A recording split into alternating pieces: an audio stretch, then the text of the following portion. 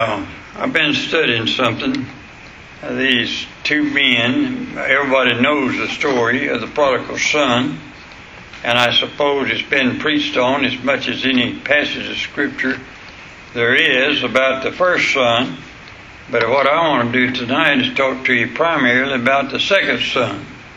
And so if you'll turn over to Luke chapter 15 tonight. Luke chapter 15, I'd just like to read the story first of all. There's some highlights I'd like for you to see about it. In Luke chapter 15, I'll begin to read verse 11. And he said, a certain man had two sons. And the younger of them said to his father, Father, give me the portion of goods that falleth to me. And he divided unto them his living. And not many days after, the younger son gathered all together, and took his journey into a far country, and there wasted his substance with riotous living. And when he had spent all, there arose a mighty famine in that land, and he began to be in want. And he went and joined himself to a citizen of that country, and he sent him into his fields to feed swine. And he would fain have filled his belly with the husk that the swine did eat, and no man gave unto him. And when he came to himself, he said, how many hired servants of my father's have bread enough and to spare, and I perish with hunger? I will arise and go to my father, and will say unto him, Father, I have sinned against heaven and before thee, and I am no more worthy to be called thy son. Make me as one of thy hired servants. And he rose and came to his father. But when he was yet a great way off, his father saw him, and had compassion, and ran, and fell on his neck, and kissed him. And the son said unto him, Father, I have sinned against heaven and in thy sight, and I am more worthy to be called thy son. But the father said to his servant, Bring forth the best robe, and put it on him, put a ring on his hand, and shoes on his feet. And bring hither the fatted calf, and kill it. Let us eat and be merry. For this my son was dead, and is alive again. He was lost, and is found. And they began to be merry. Now his elder son was in the field. And as he came and drew nigh to the house, he heard music and dancing. And he called one of the servants and asked what these things meant. And he said unto him, Thy brother is come, and thy father has killed the fatted calf, because he has received him safe and sound. And he was angry, and would not go in. Therefore came his father out and entreated him. And he answered and said to his father, Lo, these many years do I serve thee, neither transgressed I at any time thy commandment. And yet thou never gave me a hid, that I might make merry with my friends. But as soon as this thy son was come, which had devoured thy living with harlots, thou hast killed for him the fatted calf. And he said to him, Son, thou art ever with me, and all that I have is thine. It was meet that we should make merry and be glad. For this thy brother was dead, and is alive again, and was lost, and is found. What a story. Now I want you to watch this, please. When we read this verses, you need to notice two things here. Verse 11 said, and he said a certain man had two sons. The important thing about the first son is in verse 24. For this my son was dead, and is alive again. He was lost and is found, and they began to be merry. Now you can take these story of the first son, and I know I've heard it preached both ways, and I believe it can be used both ways. It can be used as here's a man that's lost, and his father, he came back to his father and was found, which is a type of salvation. But if you'll notice something here, he never lost his father. His father always called him his son. And it's the same way with the other son now. The important thing about the first is he was lost and now is found, and he was dead and now is alive. Ephesians chapter 2 verses 1 through 5 tells us we were dead in our sins and trespasses without God or His Son. But we're quickened and made alive forevermore when we receive the Lord Jesus Christ as Savior. So, when any sinner gets saved or made alive by receiving Christ as Savior, every Christian or brother in Christ is to rejoice over the one who is saved then. Now, I want us to look at the second son, the elder son. First of all, you better not misjudge him. Notice something. This son was not bad. This son is faithful. This son is just. He's never transgressed a commandment. In fact, his life had no highs or no lows. In other words, his life has always been on a calm plane. And he had been blessed because he had always been with the Father. Now all that the Father had was his. The story of the elder son and the Father here also tells us of the Father's patience, of His gentleness in dealing with the elder son. Notice how the Father bears even with his foolish wrath. He reasons and encourages him to share in the joy of his other son coming home. You know, one of the saddest things to me is when we as Christians have a brother or sister in Christ that gets out of the will of God and gets away from the Lord, and we don't care. I mean, we just go about our business, doing our own thing, serving the Lord, going to church, reading our Bible, praying, and go about our service, and we just let them go. And the Bible makes it very plain that when a saved person backslides and gets away from the Lord, do you know it's our job to go bring them back in and have compassion on them instead of making fun of them or saying something bad about them or ridiculing what they're doing. And notice the Father here had great patience. Look at verse 31 and verse 32 with me, please. And he said unto him, Son, thou art ever with me. All that I have is thine. It was meet that we should make merry and be glad. For this thy brother was dead, is alive again, and was lost and is found. Two things here before we go any further. The elder son, he comes out of the fields of work in verse 25. He's on time and orderly in all his ways. He can't understand the merrymaking. He'd never have received a kid. This son's life had been a wholesome one. The younger son, or prodigal son, had his fun days, and the elder son. By the way, you can take that first son as a child of God backsliding and getting away from the Father. Because you got to, like I said in the beginning, you got to remember, he still called him Father. Notice now, the elder son is the man of habit, though. Habit which is to us better than instinct. The danger to the man of habits is that he becomes mechanical, just doing his part steadily without any gladness in his heart. Did you know the Bible speaks a lot about having the oil of gladness in our heart? Man, it tickles me to death when I see a Christian being blessed. I mean it. When somebody else is being blessed and they're a child of God, I want to get in on it. Amen? I'm not envious of them, but I'd like to have some of that blessing. Amen? And I want to rejoice with them. And I believe God expects a child of God to have a glad heart when somebody else is blessed. Notice again the younger son, don't ever think that you've got to be, or that it is better for you to be irreligious or rebellious before you can be religious or obedient. I've been under all kind of preachers since I've been saved. And it always amazed me that evangelists and a lot of great preachers that I know, they got terrible stories to tell about their former life. They did all kind of bad things. And then one day they come to know the Lord Jesus Christ. And you know what I say every time I hear about things like that?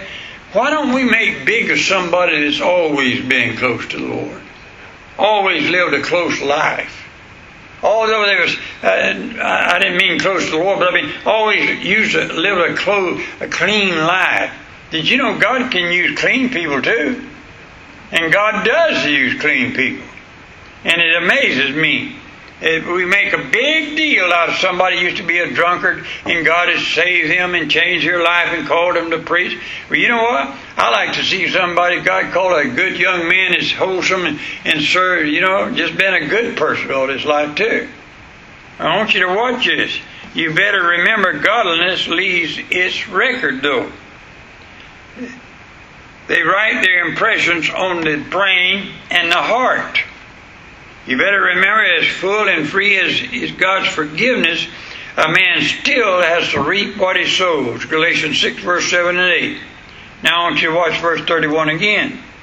Verse 31, and he said unto him, Son, thou art ever with me, and all that I have is thine. Now notice about the elder son. Again, he had been enjoying the comfort of his father's fireplace, if you want to say it that way, and the bounty of his father's table for years. And this one extraordinary feast granted to his brother was nothing to be compared with his constant and continual outward showing of the Father's love and care for him. Do you know one of the things that God chastened the children of Israel for? God took care of them in the wilderness. He took care of them down in Egypt. He fed them from manna on heaven. He would give them water from the rock. He took care of them all those years. And then they got out there and then they started murmuring against God because they didn't give him something else. You know what we forget sometimes? All the little things that God has done for us. How much God has blessed us and took care of us all these years. We see somebody being blessed mightily, and all of a sudden, boy, that's great! And we forget the little things that God's done for us all down the queue of years. I've been living just a straight Christian life all these years. Going to church, reading my Bible, praying, doing whatever God wants me to do, and nobody pays me any attention because I'm just a common Christian. Oh no, God's blessed you on every side and took care of you. Now watch this. You remember the rain and the streams in the desert and the rivers and the fertile soil from which the children of God came from? Now I think it's a very sad, serious mistake when we allow the constant goodness of God's kindness to be forgotten and not to remember daily His parallel love toward us now. Notice in this parable, the father says to the elder son, my property is your property. It's yours to use and enjoy. Did you know there's nothing within our view and reach that we're not free to take and use? I get tickled at some of these people that eat not, touch not, drink not, I mean, I don't eat no pork, and I don't eat this, and I don't go here, I don't do that. Do you know what I found in the book of Acts the other day? If you ask the Bible, and more than just in the book of Acts, I forget, I think it's Timothy, different places in the Scripture. If you ask a blessing on something, God said He'll bless it to you. In other words, I could eat a rattlesnake for one or two fast and blessing. But you better not feed me no rattlesnake. All right? I don't want a rattlesnake, but if I wanted one, I could eat it. It sure ain't going to be nothing to me. It's just a piece of meat and food. Amen? If God blesses it. And I think sometimes that we want to get into the spiritual ring. Oh, I'm not going to do that. But God said everything that I give you is good. It's like I said this morning in the book of Genesis. I love to read the book of Genesis every time. There's something about it that when God made something, He said it's good. Everything He made is good. And every once in a while it comes along, it's very good. You never find the word said in the Bible where God said made something and it was bad. Did you notice that? God never made anything that He turned around and said it's bad. And a man told me one time, well, the devil, God made the devil. Oh, no, He didn't. He made the most cheerless angel in heaven. The devil used his own will and become the devil. Now, I want you to watch this. All that I have is thine, God said. You know, every once in a while we just need to stop and take inventory of what God's done for us down through the years. the little things and the big things. They all go, just keep it calm. Keep on a calm level. Just keep going. Thank God. Remember who Jesus is teaching to here. Now I want you to back up to chapter 15 and verse 1 and 2. Then drew near unto him all the publicans and sinners for to hear him. And the Pharisees and the scribes murmured, saying, This man receiveth sinners and eateth with them. Jesus is picturing the Pharisees and scribes under the guise of the elder brother. Now let's go back down to verse 25 for a minute. Now his elder brother was in the field, and he came and drew nigh to the house and heard music and dancing. And he called one of the servants and asked what these things meant.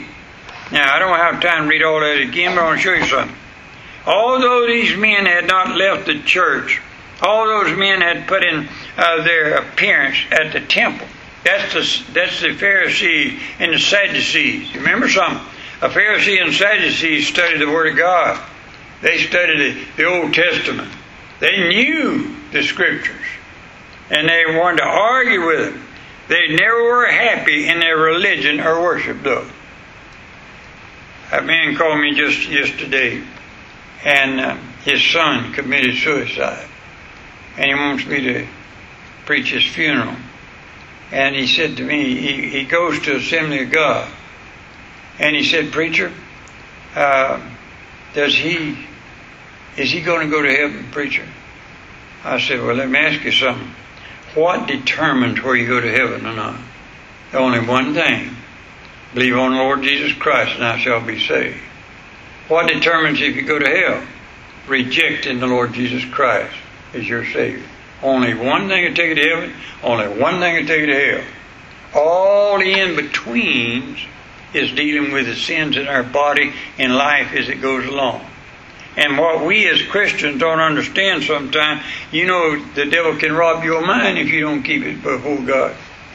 He can make you do things that you'd never think you would do. And we don't understand that. Now he wants me to preach his funeral, and knowing that here's a man and they teach if you commit suicide, you can't go to heaven.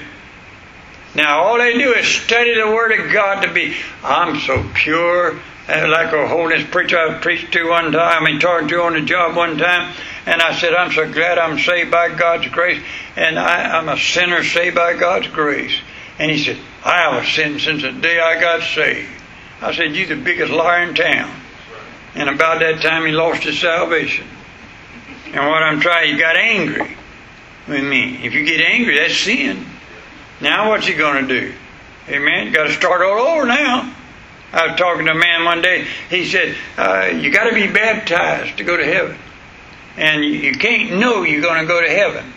You can just hope you go to heaven. Hope till you hold out to the end. I said, what are you going to do then if you get saved and you're going to sin? Now you got to get baptized all over again? Yeah, that's right. What a stupid teaching. Amen. Did you know what the word saved means? It means saved. That's all it means. Saved. Well, if you're saved, you're not lost. I ain't going to go no further with that. That's enough. If you're saved, you're not lost. Just that simple. And don't write something in there that's not there. Now listen to me. Well, they never were happy, these Pharisees and Sadducees, in their religion. 4 things these elder brothers tell us. This elder brother tells about Pharisees, scribes, hypocrites, church members. Always at home, the elder son is yet far from the house. Verse 25. Now watch verse 25. Now his elder son was in the field, and as he came and drew nigh to the house, he heard music and dancing. So he was close at home. Notice something. The self-righteous spirit, after all, is an isolating spirit. The elder son was really as forgetful of God as the younger. Only the forgetfulness took a different form. The merry making at home distressed the elder brother. Verse 26 down through verse 30. He first asks the explanation of the unusual merrymaking. And then, when he gets it, he bursts into a fit of censoring in which he accuses the Father of favoritism. You know how many people, Christians I'm talking about, that I've talked to down the years of being a pastor? They never use the word favoritism, but they sure put it this way: how come God's so good to him and he's not to me? How come God's blessing that one and he never blesses me like that? You know why? You're too far from the house. Amen? You listen now. This is simpleness. Listen to this. The godliness spirit shows itself in verse 29. Look at verse 29. And he answered and said to his father, Lo, these many years do I serve thee, neither transgress I any time any commandment. And yet thou hast never given me a kid that I make merry with him. Let me ask you something. Does God owe you anything for serving him? He don't owe you nothing. That's what this is talking about. He was griping because God's never done nothing. But God don't owe you anything. He saved your soul. That's enough. Amen? No, notice something. He believes he has been a faithful and faultless servant. And yet, he's never even got a kid to make merry with his friends from his father. His whole idea of joy is away from the Father. Now, I don't know about you, but I tell people this all the time. The best thing you can do is get as close to God as you can get. That's the best thing you do. Don't run from your problems. I heard a man tell me years ago, an old-time preacher, Dr. McCormick, and I never will forget it. He said, don't ever try to run from your problems, because your problems are inside and you'll carry them with you. And you'll lose your friends behind, and you'll get out there where you don't have any friends, and what you going to do now? And brother, I got news for you. I got good Christian friends. Amen? And I want you to listen to me. Don't run away from God. I've had so many people tell me, I'm going to pull up and move. And they'll talk about moving to Brooksville or moving way off summer. And I'm thinking about a family right now that's going through heartache because of something bad happened in their family. And they pulled up and left. And they've been sorry ever since. You know? And what I'm trying to say is, you can't run from your problem. Don't run away from God. Run to the Lord. You know why David was the apple of God's eye? I studied that one time a great deal. I want to know. I want to be the apple of God's eye like David was. And I said, if David was the apple of God's eye, how come? What did he do that was different than all the rest of the guys that was around him at that time? You know what happened? Every time David would do something wrong and God would get on to him, he run to God. He run to the temple to hold on to the altars of God and get it right with God. And he didn't alibi about his wrong. He confessed it. And God, by the way, that's the only way you get closer to God. God already knows. You need to lie to him. Amen. So you might well confess up. And confess up and get closer to him. Lastly, he's unable to realize how sweet and right it is to rejoice over the return of the lost. Verse 31 and verse 32. Joy over the recovery of the lost is one of the necessities of an unwarped nature. This was the Pharisees and scribes' sins they were guilty of. They would not rejoice at the recovery of a fallen brother by the ministry of Christ. What I believe is taught in these two brothers is we need the brokenheartedness of the prodigal son, but we never need the hardness and complaining of the elder son. Amen? I want to keep a broken heart. You know what? I want to weep when somebody needs you to weep with them.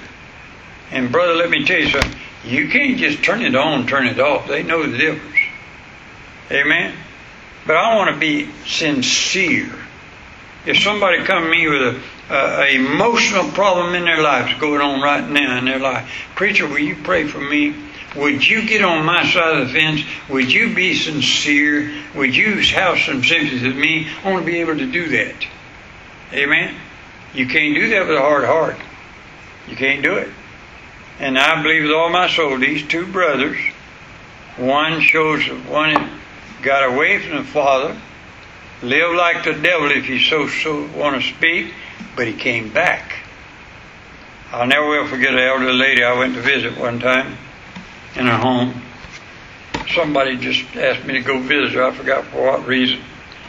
But I was visiting, talking to her, and I looked up on the wall, and there's a picture there of 5 boys, grown now with suits on, young men now. And I said, "Is that your boys?" She said, "Yeah." And I said, "They look like preachers." Are they preachers? "Yes, sir. All 5 of them." I said, "Can I ask you something? Did they ever get away from the Lord?" "Oh, yeah," she said.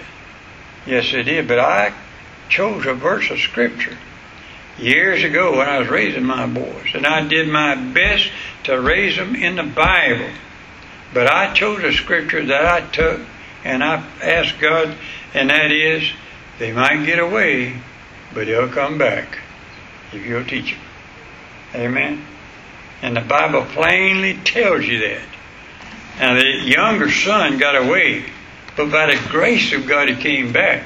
We'll rejoice. Amen. Jacob went away, he stayed a while. I even rejoiced when he come home. He didn't get away from the Lord though, I don't think. But I do know one thing, I'm glad to have him back. Amen. You just think about it. Isn't it something? Shouldn't we rejoice with one another? That's what this story's about. Amen. Let's pray. Father, would you bless us tonight? In Jesus' name we ask it. Amen. Thank you so much for being here. Let's sing something. Page 40, please. I would if I had a book. I think I know it. You think you know it? I think I know it. We'll test you. Page 40.